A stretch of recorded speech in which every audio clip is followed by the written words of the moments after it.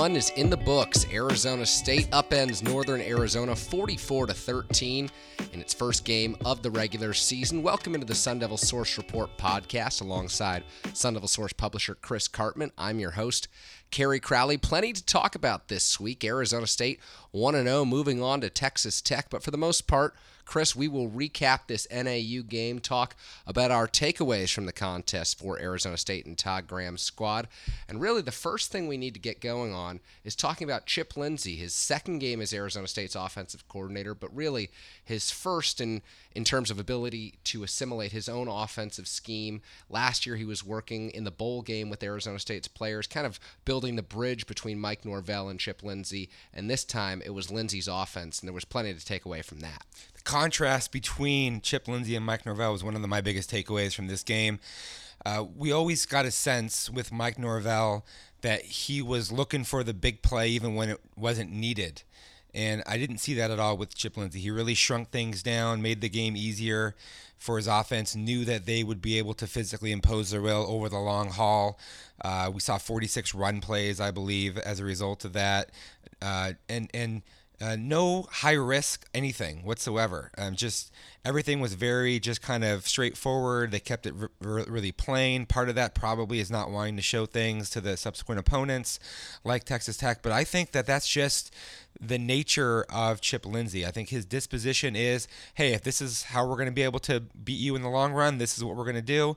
And that isn't the way that Mike Norvell was whatsoever. I think that there was just too many times in his tenure at ASU where he was trying to take shots down the field on low percentage plays that weren't necessary. I think Chip Lindsey wanted to send a message with his first drive of the game. Arizona State started out, they won the toss, and then elected to receive, which is something that we've seen through the years when the offensive coordinator, in the past it's been Mike Norvell, could tell Todd Graham that he thinks they're going to score a touchdown on the opening series, and that's exactly what Arizona State did. Despite all the first half struggles it had on offense, the Sun Devils went down the field and had no problem running the ball down the throats of Northern Arizona right into the end zone. 7 straight run plays. The tempo was otherworldly. That was the fastest we've probably seen ASU even ever play under Todd Graham. And what I noticed rewatching the game was even the TV crew wasn't set, because there were a number of times where they were showing the replay, you come back to live, and the next play is already going on. That's usually a sign of the tempo being hyperspeed. Now let's talk about Manny Wilkins, Arizona State starting quarterback. The sophomore threw his first collegiate pass, but it wasn't until the next drive. He got out there, was running the ball, running the read option at the beginning, and it really looked like Chip Lindsey wanted to make things easy on Wilkins from the get-go. I think the all the run plays right at the outset, 7 in a row, that's obviously scripted offense where that's kind of what you've decided you're going to come out and do. And then I think a lot of the early throws were just to kind of test where Wilkins was at, see what he was going to be capable of. This is a RPO heavy offense, run pass option. So you see Manny Wilkins pulling some of those he's handing off to the running back. Then you have a guy who's usually motioning into the flat with one or more blockers ahead of him. All of that's kind of run replacement type, easy stuff. Manny Wilkins was 20 of 27, 7 missed throws on the night, but you don't look at it and say that he had a very good performance. And the reason being is because it had to be so shrunken down for him in light of just some of the questions that we had about Wilkins coming into the season. Now, to put that in perspective, 20 completions, but only 180 passing yards for Wilkins. And what that's a sign of is run replacement style plays. You saw a situation where he threw a pass to N'Keal Harry that was actually a backwards pass and later ruled a rush. And those types of passes were pretty common. We saw a lot of bubble screens from Arizona State. When you have athletes like Tim White on the outside, that's something we'll see the whole season, especially with the way Arizona State's receivers block. But in terms of Wilkins' overall performance, what are the strengths, what are the weaknesses that he has from week 1 moving forward? He's a good athlete. He's quick, but you have to be able to read that adjuster and know when you need to pull the ball when you're in the zone read offense. You can't predetermine where you want to go with the football. I think there was a little bit too much of that You have to be able to identify the coverage type. If you look at his interception, for example, they're in a 4-2-5 look, NAU. The field side nickel corner hybrid player was clearly in a zone. He wasn't cheating up. There was no disguising what was happening there. He drops back into an easy zone. Manny Wilkins, one read right to his target, and the defenders is in a line between he and the receiver. Ball goes right to him, intercepted. I think from that point, we saw Chip Lindsey really shift down and just decide, okay, we're just going to keep this really simple and easy for Manny Wilkins. Another play that I noticed where Manny Wilkins struggled was when he got sacked. Kind of the biggest loss, which is what they want to avoid, are these losses, of course, negative yardage plays in which there were 20 personnel, 2 running backs cross each other, hot routes, and there was a breakdown at the line of scrimmage from ASU's offensive line. Manny Wilkins saw it coming dead on at him, and he wasn't able to hit the check down Kalen Ballage, who was wide open.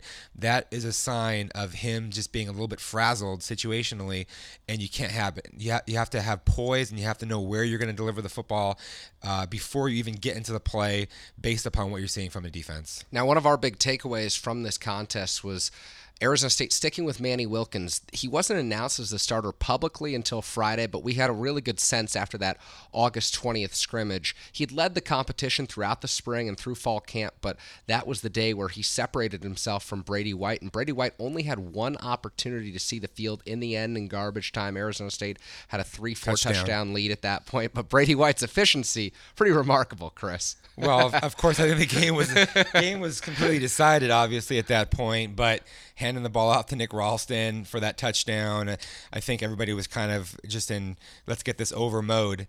I do think that even though Manny Wilkins won the game for ASU 20-27, and they'll move on to Texas Tech, and Texas Tech could be a high-scoring affair, the question still remains about quarterback with this team.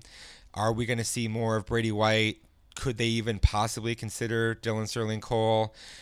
Just given his long-term potential and what looks to be a transitional season for ASU, I think that it's all on the table as a possibility for ASU. I don't know that they're going to get really strong play from the quarterback at any point this season. Now, one final note I do want to make on Chip Lindsey is we talked so much in the preseason about Arizona State having more 11 personnel sets this year because that's really what Lindsey brought over from Southern Miss last year. And they did mix in some 12 personnel. They threw a play of 10 personnel. They had a few plays in 20 personnel. But one of my big takeaways was in all 15 third down situations for Arizona State, they used 11 personnel. Yeah, we really did a good job, I think, this game of charting all the down and distance situations. And I think that shows you that his comfort zone is in that 11 personnel. I will say, though, Kerry, on the N'Keal Harry pass that was really a run because it was a lateral, they had 2 tight ends out blocking, and both of those guys were flexed out. So the versatility of Raymond Epps and Cody Cole give an advantage to Chip Lindsey that he may increasingly become more comfortable with as the season wears on, but it's just not his natural tendency, and that's why I think, again, for game one, he just went with what is familiar and very comfortable for him. Chip Lindsey was new, Manny Wilkins was new, and 4 offensive linemen were new for Arizona State in this game. Evan Goodman, the only returning starter, so an opportunity for us to evaluate the play of left guard Sam Jones, center Stephon McCray, right guard Quinn Bailey, and right tackle Zach Robertson. And 3 of those players in Jones, Bailey, and Robertson, sophomores or younger. Yeah, I felt there was too many opportunities that NAU had where they just came clean through the line of scrimmage on pass pros, lack of communication and identification of who those guys needed to be blocking. And it wasn't really challenging stuff that they were presenting. It wasn't twist games and these unusual stunts and things of that nature. Just a couple guys came right through clean. I noticed both guards gave it up. You always want to look to see if an offensive lineman is turned with his back to the play. That's a really bad sign. And in particular, if the quarterback's on his back. And there was a couple times, and even Todd Graham mentioned that was something that they're going to have to really work on improving from game 1 to game 2. Athletically, I feel like these guys are more than capable The only question mark would probably be right tackle handling speed. Evan Goodman looked like the best guy out there. Of course, he's the most experienced, but even he had some reps that weren't great. But Zach Robertson on the right side, as soon as you get a better pass rush capability, especially on nickel downs in the Pac-12, there's going to be some challenges there, I think. So the good news for Arizona State's offensive line, we touched on this on our last podcast, is that it really won't play a very complex defensive scheme, at least until USC and Clancy Pendergast in week, I believe it's 5 by the time ASU is actually playing USC. And USC has a lot of work to do. A lot of work to do, especially after that opening week loss to Alabama. We'll touch on that later. But what can Arizona State's offensive linemen focus on moving forward over the course of the next month to really prepare for conference play? So much of it is not just you knowing your individual assignment, but how you work and coordinate with the person next to you. A lot of these zone blocking types plays require you to help on a defender before you climb up to that second level, and we just didn't see enough of that. I think you need to get a helmet on a helmet, and you need to get up there so that those linebackers aren't able to come free and make plays on your running backs. We've talked a lot about the strength of this ASU's team being Demario Richard and Kalen Ballage. Those guys need to be able to shoot through that first level and be able to make that linebacker miss in space, or have a linebacker who's blocked and just come clean vertically through the hole. How many times did that happen against NAU? Almost not at all. And one of the things we did learn is that if Arizona State's running backs, Demario Richard, Kalen Ballage, Nick Ralston, are able to get through that first level, there are some excellent blockers at the second level, because this wide receiving corps, that was one of our biggest takeaways, is how well that group blocked down the field and on the perimeter. And that's so important, especially when you have a younger quarterback and you're not sure exactly what you're getting from him. And the way that they run so many of these bubble screens, RPO type stuff, it's comfort in knowing that you're going to have guys who are blocking out in front in space, who are able to get on and then sustain those blocks for enough time to let your athletes get through some of those opportunities. And we talked a lot after the game in some of our analysis about ASU having plenty of weapons. They really do. Todd Graham even mentioned it in the press conference after. And Tim White, N'Keal Harry, Jalen Harvey, Ballage, and what he's able to in the open field, and Demario Richard, that part of ASU's offense is fine. It's just, are you going to be able to get the ball down the field enough to expand upon the full capability of your playbook? That we don't know. And it's really not just blocking in the running game that's going to be especially critical for these receivers. This 11 personnel grouping that we're seeing a lot from ASU so far, and that we will see a lot from ASU during the course of the regular season, is a lot of predicated on, can a receiver get to the edge and set a block on a bubble screen? Can a receiver help a jailbreak screen with a block? So Jalen Harvey, maybe he's better suited for the slot in some offenses, but in this Arizona State offense, he might be better suited for the perimeter, just because you throw Tim White on that bubble screen, and Harvey's really one of your best blockers out there. He came right out of the gate on that first series when they ran the ball 7 times, and we were in the press box saying maybe they just wanted him out there to show, hey, we're just going to physically wear on you on the perimeter. And Jalen Harvey came out, had a couple great blocks right away. We've talked about how he said, if you don't block, then you don't get an opportunity to play, to catch the football. You don't block, you don't catch the rock, or whatever it was that he said. So I do think that's going to be an improved capability. You look at Jay Norvell, something that he's really, from the outset of fall camp, worked on with those guys and preached on a day-to-day basis. And the importance of that, particularly coupled with Cody Cole, Raymond Epps, and their improved size, strength, physicality element, I think is going to play well for this team. And they just need to do whatever they can to take a little bit more pressure off of their young offensive line and quarterback. Now, let's talk a little bit about the running backs. We've focused a lot in the preseason through training camp on how the breakdown will go between Demario Richard and Kalen Ballage. And on Saturday night against Northern Arizona, Demario Richard, 19 carries for 78 yards. Kalen Ballage, 10 carries for 58 yards. But he did have that long 30-yard touchdown run that helped boost his stats. So Richard finished with 4.1 yards per carry. Ballage, 5.6 yards per carry. Is that about what you expected? Probably. Kalen Ballage looks so electric to me, and we've talked about just the 2 seasons now where he's come into the year with a bad luck situation or just not totally healthy. Last year with the mono, the year before he had some flexibility and core strength issues that he had to address. The guy is a blur for his size at 230 pounds or whatever he is. And now it's like, can you get him into the open field to where he can really take advantage of having that speed? And creatively, how do you figure out how to do that? I thought maybe we would see some more stretch zone blocking, some more of these longer sweeps where he could get his foot in the ground and then be able to get up the field.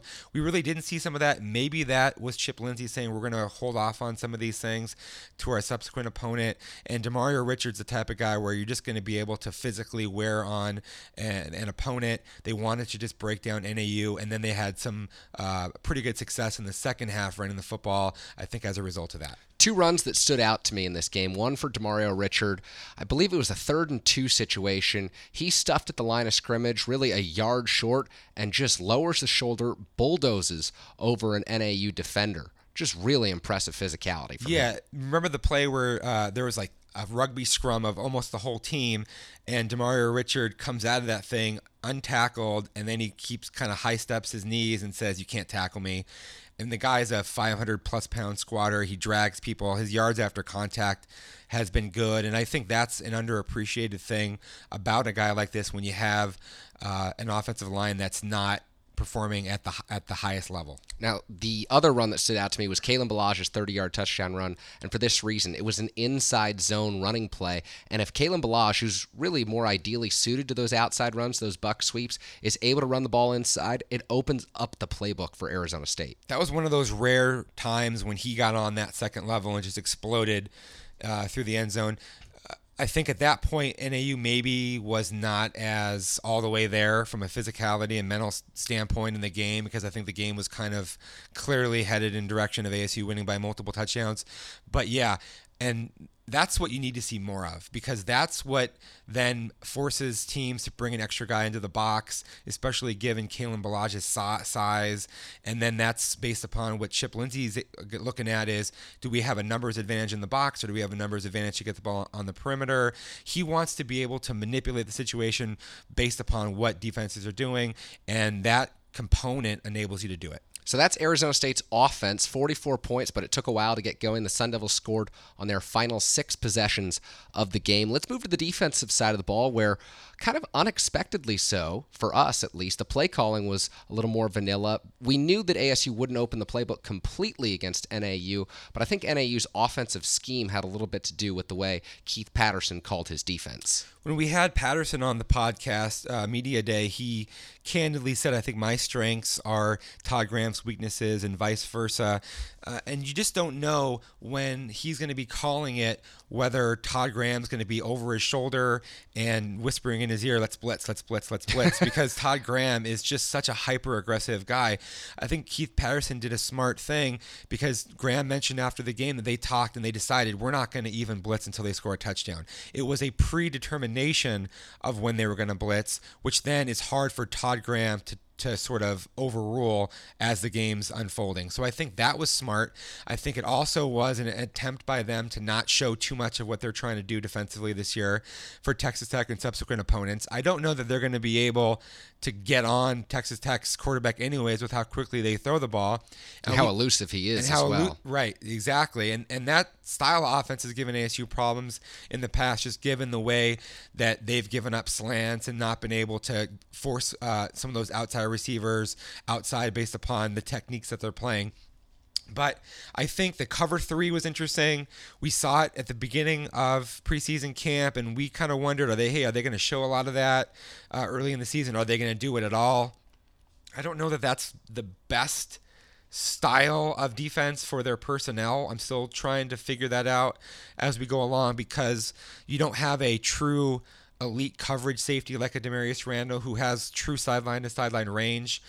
On the back end, I think Armand Perry is a really good player, but he's more of a in the box type of a safety. I think overall he loves playing against the run. When you're able to get him into tighter quarters, he's extremely effective. And there's no other safety who really services that type of role now that you move Kareem Orr to cornerback. So that's interesting, but the play calling, both on offense and on defense, was different than what we've seen in the past. and something that's going to be worth monitoring as this year progresses. Now, something that likely impacted the play calling for Arizona State was the suspensions. Salamo Fiso was out. He was suspended. Viliami Latu was suspended. Layu Mokiola wasn't suspended, but he was unable to play because of an injury that has hampered him through camp. He had a hamstring issue. He said on Wednesday of last week that he was good to go. He was probably ready to play, but Arizona State wasn't going to need him against Northern Arizona, so he was held out of the lineup. And those three players are three of the top communicators on the field, all three at different levels of the defense. Latu on the defensive line, Fiso in the middle, and Mokiola at the back end. And that certainly impacted what Arizona State was able to do defensively. I think it did impact it, but if they had to make that adjustment in a 1 week basis, because you had all of a sudden three guys go down, it's very different than knowing all of preseason camp, our first game, we're going to be without Fiso, Mokiola, and Latu. And so in light of that, that might have helped them, because then you're spending that month preparing the other guys for those roles, which then they may need to fill anyways if you do have injuries or you have to kind of reshuffle the deck with some of your personnel. I think they communicated things relatively effectively, all things considered. They didn't use nickel personnel a whole lot in that game. Just 6 plays overall. Right. All in the first half. Which kind of is surprising also, because that is a sign of them kind of adjusting to what they're seeing, maybe even a little bit more, playing a little bit more of a different type of a style than they had in the past, because normally you see them go to nickel and then just blitz at everyone and just try to cover with cover 0 or cover 1. So they weren't really doing that, which I think that might have been a savvy thing, but I don't know what to really make about this defense in light of the fact that they didn't have three of their top players. Plus, how about not having Christian Sam when he goes down with an ankle injury that we presume to be an ankle injury in the first half? How about when Marcus Ball gets knocked out of the game? Basically have 5 of your top 11 or 12 defensive players who are out there on the field, and that makes it so that you're not really sure what this defense will look like in subsequent weeks also. And that's the point that I wanted to get to. They knew and could prepare for those 3 players being out, but they really couldn't foresee Christian Sam getting hurt early in the game and then Marcus Ball coming out with the targeting injury. And that left Arizona State's linebacker depth really, really thin, because Todd Graham told us after the game that Kalen Thomas was just recently cleared to start playing, and they weren't going to throw him in against NAU. So they had to turn to Carlos Mendoza, who had his best game since NAU. Carlos Mendoza, I felt like he had 3 or 4 years of trapped energy in his body that he just released in that game. There was a couple of plays where he just celebrated, and it was like relatively routine plays, but he was like, whoa, yeah, I'm out here, let's do this. And it's just fun to watch. Yeah, sure. It was kind of cool for him, because Definitely. he's been through so much adversity, has had myriad injuries and gone through a lot. And so for him to get the opportunity in the opener against NAU, I think that was kind of cool to see. For ASU, the good news probably with this whole group right now is you don't need that many linebackers to play against Texas Tech. 2 really is all that you need, as long as you have 2 good ones who are healthy. And we'll see what happens with Christian Sam as this week progresses. But DJ Calhoun obviously is going to be out there a vast majority of the time. Then you got to find one more guy. They're going to use a hybrid player, or maybe even a nickel true cornerback in that spur role, probably on base downs. And so what they do schematically, are they going to stay playing cover 3? Are they going to go to just more man across with cover 1, depending upon the formation and where they need to kind of feel like they need to put that guy? Are they going to let Gump Hayes just go out there and just check someone? I'm going to be interested to see how those matchups unfold. And we'll talk more about Texas Tech later in this podcast, but one of the other things that really impacted the way Arizona State called this game was the way NAU prepared schematically offensively. Todd Graham said after the game, and this was pretty evident, that the Lumberjacks were using 7 and 8 man slide protections on the offensive line to prevent Arizona State's rush from getting to Case Cookus. The Sun Devils were obviously more conservative, 4 and 5 man rushes predominantly, played a lot of cover 3 in the back end. So what did you take away from that breakdown of NAU really preparing for the Arizona State blitz and sending some of its receivers and Butler and Marks on hero routes? Yeah, a lot of the talk on social media during the game, fans, and maybe even a little bit with the reporters, was, well, ASU's not really getting to Cookus, and we haven't seen JoJo Wicker get really any sacks, or other players, Karan Crump, whoever it might be. Well, if you're going to protect with 7 guys and ASU's bringing 4 or 5 players on the pass rush and you're slide protecting, and they were bringing their H-back around or their running back to the outside to stop against the speed rush while jamming up the interior, that's really hard for you to get to the quarterback. And in Elijah Marks, Emmanuel Butler, and Cookus, NAU has a trio of players at quarterback and receiver who are really good. Those guys can play. Like, it wasn't really a huge step from what we've seen at Colorado with some of their big play shots where they slide protect with 7 and they have the receivers who are capable down the field. Emmanuel Butler's a returning 1,000-yard rusher as a sophomore, 6'4", 215 pounds or so. He could play in the Pac-12. He could start in the Pac-12. Elijah Marks is another guy who's at least a serviceable Pac-12 level player. Probably number 3, number 4 option at a lot of schools. At worst, probably, right? And Cookus was accurate down the field, more accurate than probably ASU's quarterbacks down the field or other quarterbacks in the Pac-12. So people look at NAU and they say, oh, it's an FCS opponent and, you know, the Lumberjacks, and they shouldn't be able to do that much. But the way that they were playing, you have to respect, because they play to their strengths, they scheme, and they recruit to it, and then they go out there and they execute it in a really functional way. And I don't think it's going to be that much more challenging against most Pac-12 opponents, save like when you go up against USC and some of these truly elite receivers. So when we look at NAU stats overall, over 350 yards through the air, but a lot of these yards came on a few big plays, and that was one of Arizona State's issues last season, is giving up that long touchdown. NAU did only score 13 points, and 7 of those came courtesy of an 87-yard touchdown from Case Cookus. So what can we take away from Arizona State's play in the secondary from this matchup? Well, I thought ASU did a good job as the field got smaller. Once NAU got to the 20 or 30-yard line, the boundary was harder for them to break through to get touchdowns, and they weren't able to do that. And the reason for that, as you said, is because they were good at the bigger plays, and they weren't as good when they had to make intermediate type plays or run the ball successfully to score. And so that's a good sign for the ASU defense, but it also alerts you to what the biggest challenges already were and remain, and that's the secondary giving up big plays. Todd Graham again mentioned it. He said we're in cover 3 and we gave up a couple big shots down the field. That's something that we have worked all year to try to avoid. TJ Rushing, the secondary coach, said that it makes him really angry when he sees guys giving up plays behind him. That's an emphasis. And we saw both Deshaun Hayes and Kareem Orr get lost in coverage a couple times. I think Hayes in particular down the field when he seemed to have pretty good coverage, but just lost awareness of where the guy was. And we saw a few plays in which Chad Adams wasn't able to get to a spot to be able to be involved on making a play, or even Armand Perry wasn't able to get on a farther run to get to a spot.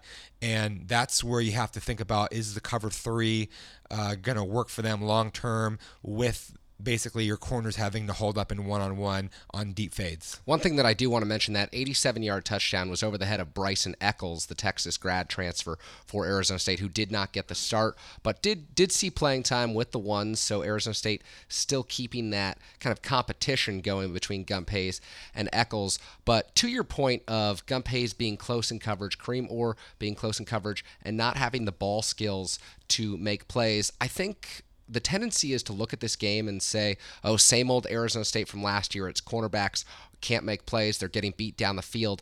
A lot of times, especially for Hayes, he's in position. He just doesn't have the experience to make plays because he's only played corner for one season. So I think there is a lot of room for growth there as he becomes more comfortable seeing receivers in live game situations. And some players, it never comes. But some players who do have the athleticism and they're in the right spot, eventually they'll be able to use their hands more successfully. So much of that is feel-based. It's just kind of having enough reps to understand what's happening at the end of the play, because he would be in phase running with someone, and then at the very conclusion before the ball's arrival, he would kind of get, where is it at, what's going on here, and that just takes a lot of experience. The challenge, of course, is that in Eccles, who you mentioned as getting beat previously, he's a senior, Hayes is a senior, and then your other guys who are really legitimate options there are either junior college transfers who haven't really played, and Maurice Chandler, or true freshmen like a Robbie Robinson or a Chase Lucas, who you would probably ideally want to preserve his red shirt. So that's our takeaways from the offensive and the defensive side of the ball. Still some other takeaways to get to from this game, and one that we absolutely have to touch on is ASU burning the red shirts of Cole Cabral and Kyle Williams. Obviously, there's a need to put N'Keal Harry on the field. There's a need to put Robbie Robinson on the field. But Cole Cabral was out there long snapping on field goals, and then he saw some time with the second-team offense. And Kyle Williams was running down on kickoffs when Zane Gonzalez is the best kicker in terms of touchbacks in the country. Our understanding is that Mitchell Fabroni was injured early in the summer, and they knew for several months that they were facing this dilemma of having to find a snapper. And they had a walk-on snapper that they felt comfortable with in punts, but then when you have field goals and PATs and you need a little bit more heft at that A-gap, they decided to go with Cabral. I think if you can't teach someone to short snap in a matter of a couple months among all the people on your team, including centers who have to be able to snap the ball back anyways, that's really glaring flaw. And we've seen other schools in the country open up their kicking competition school-wide to students and then find someone to go out there and be your field goal kicker. That is a much bigger responsibility than finding someone to short snap. And so I think it's just really unfortunate and a shame and really a mistake that you're playing Cole Cabral, particularly in light of what I think we agree, Kerry, is Cabral being one of the best overall prospects on your roster. His athleticism for his size is terrific. The way that he has flexibility and scheme versatility to be able to play center all the way out to left tackle. Right now, okay, yeah, he's a freshman. The fourth or fifth year of Cole Cabral, you're really going to wish that you had that extra year. It's not the most perfect comparison, but the situation that I see in Cole Cabral is last season, Clemson had a new offensive line with four new starters, and they lost their starting left tackle, who was their only returner. And Joe Dahl, a true freshman, came in and played. And Dahl was headed for a redshirt year, but looked great physically. And Cabral, to me, is that same type of player. You could redshirt him, and then next year, he takes over and starts for 4 seasons at left tackle for you, or 3 if he goes pro, because he really has some of the best pro potential on this team. And let's keep in mind that ASU's had a hard time getting offensive tackles who are really good and can play there for a few years. They had to move Jamil Douglas from guard to tackle. Now they're playing Zach Robertson at tackle, who's probably more of a guard. They've had a series of players. Evan Finkenberg was probably more of a guard that they ended up playing at tackle for a few years. It's very hard to get quality offensive tackles at this level to be successful, and 1 year of that is important. And so that's an issue. And then we didn't talk yet about Kyle Williams, which just to me was a complete and utter head scratcher. You have in Zane Gonzalez, the number 1 kicker nationally in touchback percentage, and especially at Sun Devil Stadium, where you know almost every single time the ball is going out of the back of the end zone, Kyle Williams is there as a gunner, just running down on a jog, playing and burning his red shirt. And then you use him with the second team at field side safety. Well, you don't need him. The game's a 30-point game at that point, and he's out there. He's only practiced the position for 2 weeks.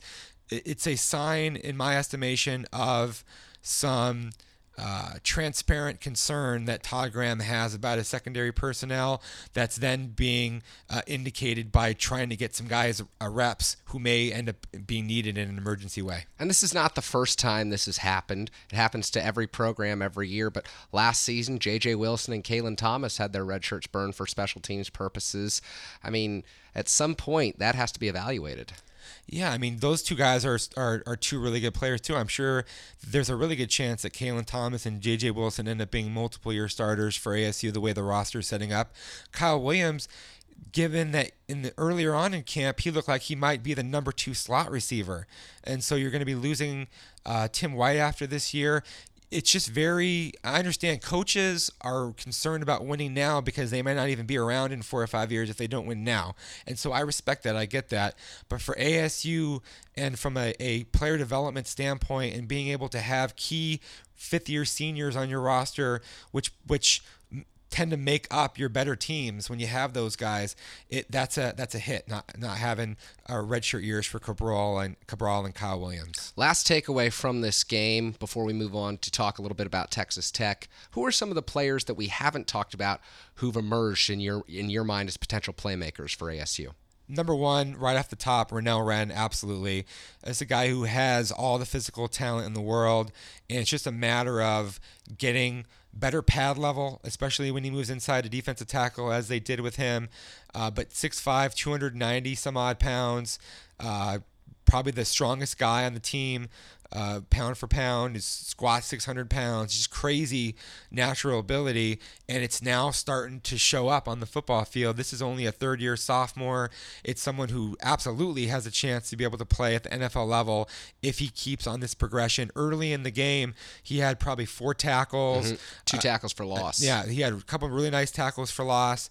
And so he is really building into a guy that I think is going to be an impressive player down the road. Even though Jalen Harvey wasn't involved a lot in the passing game, we talked about him as a blocker. I thought that was like super important to see that development from him. And then what do you think, Kerry? A couple other guys that maybe stood out to you? The number one for me was N'Keal Harry. I think that he showed so much impressive potential, not only as a receiver, but as a blocker, just like Jalen Harvey. He's definitely an option in that category. And then when he did catch the ball, I thought that he was relentless with his leg drive, which is something that I honestly didn't anticipate from a player like Harry, who's known for his ability to go up, catch the ball, make those type of plays. But if you're able to drag defenders for 2, 3, 4 extra yards, that can make a huge difference. And when he did that early on in the game, when ASU targeted him, there was one just curl route, stop route that really stood out to me, where he turned his body and just rumbled forward. And I just don't think you're going to have too many freshmen around the country who are able to do that. I liked his competitive disposition a lot when he was at Chandler. He didn't really show it in this game because they didn't use him in that way, but his ability to fight for 50-50 balls and go up and high point the ball while draped really stood out to me locally, watching him a number of times, and I think that he's just poised to have a great career. So mixed results for ASU. Obviously, Todd Graham satisfied with a 44-13 victory over NAU. Sun Devils moved to 1-0. They'll take on Texas Tech this week. But before we talk about that game, let's give a quick roundup of the Pac-12. I know you were able to watch a few different games this weekend. I was as well. Any teams that stood out to you, players that stood out to you worth mentioning? I thought Colorado really was impressive. The coaching there is good. That's something else that we've heard ASU's coaches talk about, the challenge of preparing for Colorado. And Shea Fields, probably one of the best receivers in the Pac-12. It's interesting because USC had Shea Fields and then released him thinking that he wasn't that good. I got a chance to watch him in the Semper Fi game a couple years ago, and he was just electric, and I was like, USC made a mistake here, and now it looks like that's bearing out to be true. And, of course, USC is always going to have good receiver talent, but nonetheless, you don't ever want to have to not get a guy like a Shea Fields if you have him already in the fold. So and then USC's struggles were very interesting. I really felt like you can't replicate Alabama's physicality preparing for a first game of the season, and then their new defense is going to take some time to develop. It's a 3-4. It's a complicated scheme with a defensive coordinator who's coached for the Cardinals in the past, and I don't know that with Clancy Pendergast that's going to happen in year one. That's probably more of a year 2, year 3 thing where you finally kind of get everything assimilated. Of course, Clay Helton's a different play caller than you had, so there's a lot of things that you got to get on the same page there. Washington State losing to another FCS opponent. It's like, I remember like people making fun of them a year ago because they lost to Portland State, and then they went on and had a really good season. So it's almost kind of unpredictable what you think you're going to see from them. But everyone thought they would just come out and be like gangbusters at the outset of the season, and it didn't happen. And a lot of people are going to probably talk about Josh Rosen and UCLA's offense just not really looking good at Texas A&M. I happen to think that that's a really tough team athletically to prepare for, especially in that environment. New defensive coordinator at Texas A&M as well, I believe. So that's something to keep an eye on, as well as new offensive coordinator at UCLA. So UCLA didn't come on until the final 6 minutes of that game, but when the Bruins did, they looked pretty good at the end. Yeah, I agree. I think they just maybe needed to get into a rhythm. I think when you get a home game and you're able to get into your own environment, that's going to help them sort of come together. We didn't talk about a bunch of other teams, obviously, in the Pac-12 that played. I thought Utah has good line play. Their athletic skill is not great, but I think they'll be able to stay in games. Arizona losing to BYU and not having any rushing attack doing so. Plus, their defensive line seems a little bit suspect at this stage. And then what other games did you see? Washington was a big standout team to me because people, especially on the Devil's Sanctuary board, have been torn over whether Chris Peterson and the Huskies deserve the hype that they've received. Right. And I've kind of been in the corner of Washington just because I think Chris Peterson has always gotten the most out of his players. Schematically, he puts them in great positions to play. I like him as a coach. And Jake Browning looked good throwing the ball. John Ross is back as a receiver. Great speed. That defense, it's going to be physical. So Washington definitely put teams on notice in week 1. Budda Baker, one of the best players in the Pac-12 overall as a defensive back, who, if he came on and played receiver, he could be a two-way type of a guy who on a really good team would even maybe be a Heisman candidate. That's not going to happen probably at Washington, but he's that level of an athlete. The last 2 teams I watched, Stanford, Christian McCaffrey looked great as always. That's to be expected. Hard to get a gauge on Kansas State early in the season. They're a team that, because they traditionally have so many junior college players, don't peak until later on. And then I didn't watch any of the game at all, but I was surprised by the score of Oregon State, Minnesota, just because some people had Minnesota winning its division in the Big Ten, and Oregon State put up a great fight. I think the advantage that Oregon State has is that those Big Ten teams aren't quite as athletic. They're more physical. And so I think that can be moderated to some degree in a game like that. But I still think at the end of the day, Oregon State ends up at or near the bottom of the Pac-12 North. Yeah, definitely. That Pac-12 North is going to be a solid division and probably much better than the South this season. Agree on that. So with that, we'll move forward and talk a little bit about Texas Tech later on in the week on our Sun Devil Source Premium Report. We'll go very in-depth with our analysis of Texas Tech. We'll have everything on Patrick Mahomes and that offense. But right now, let's just give kind of a first look at the Red Raiders. 69-17 win over Stephen F. Austin. And we know a lot about Texas Tech because it's a program that has not changed its offense since Mike Leach got there in 2000. Yeah, and that's that you mentioned Mike Leach is kind of interesting because we've seen last year ASU had a hard time with the air raid style, and they really have under Todd Graham since they've been there. ASU tends to vacate the middle of the field and play a lot of coverage, and that puts guys on islands. They rely so heavily on individual solo tackles to bring down receivers. If you don't make those plays, you have guys running wild through your secondary. And so the contrast in styles of ASU defensively this year with Armand Perry maybe being more of a headhunter over the middle of the field on some of those cover 3 looks and whether they use him in that type of a capacity. That's one of the things that we're going to be looking at a lot more as we study this game, and really just how the secondary overall holds up against this type of a test. Yes, Texas Tech was playing Stephen F. Austin, but Mahomes accounted for 400 yards of offense by himself in the first half, and I think they had something like 8 straight scores at one point.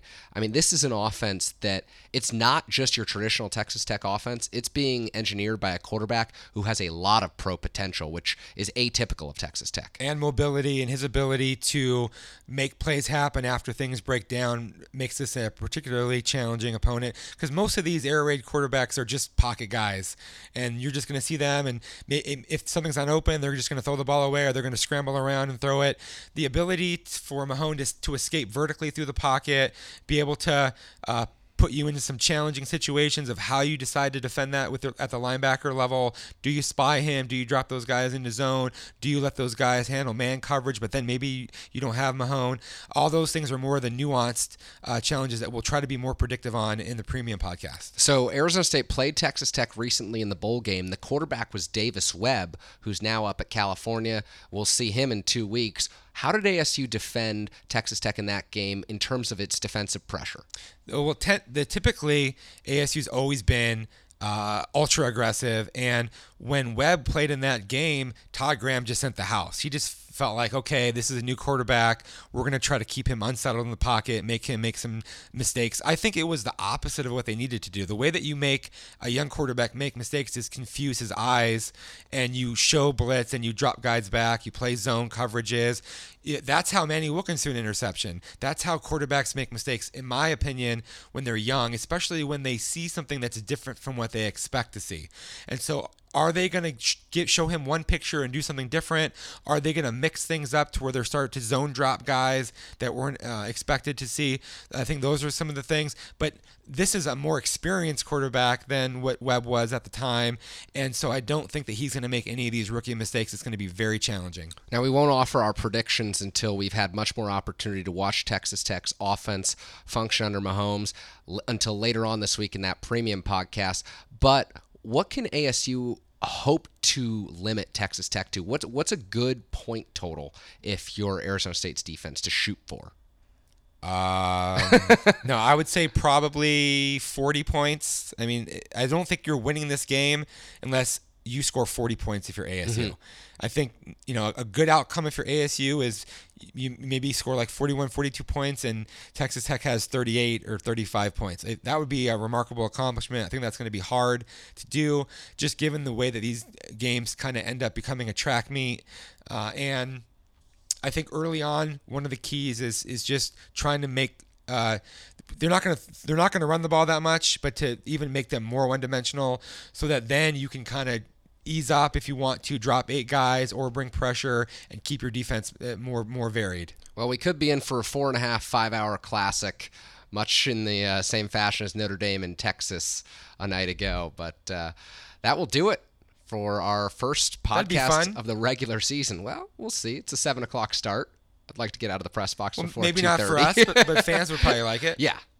It could be a really, really intriguing matchup where fans learn a lot about Arizona State over the course of the season. So I think that's fun in that regard. Yeah, I think they'll like it. They'll just get a lot of points on the board and enjoy the new stadium. Well, that will do it for the Sun Devil Source Report podcast from Week 1. Arizona State getting ready for Texas Tech this week. We'll have much more content throughout the week on sundevilsource.com. And stay tuned for our Sun Devil Source Premium Report podcast, which will come out later on this week. For publisher Chris Karpman, I'm Kerry Crowley. Thank you so much for joining us on the podcast.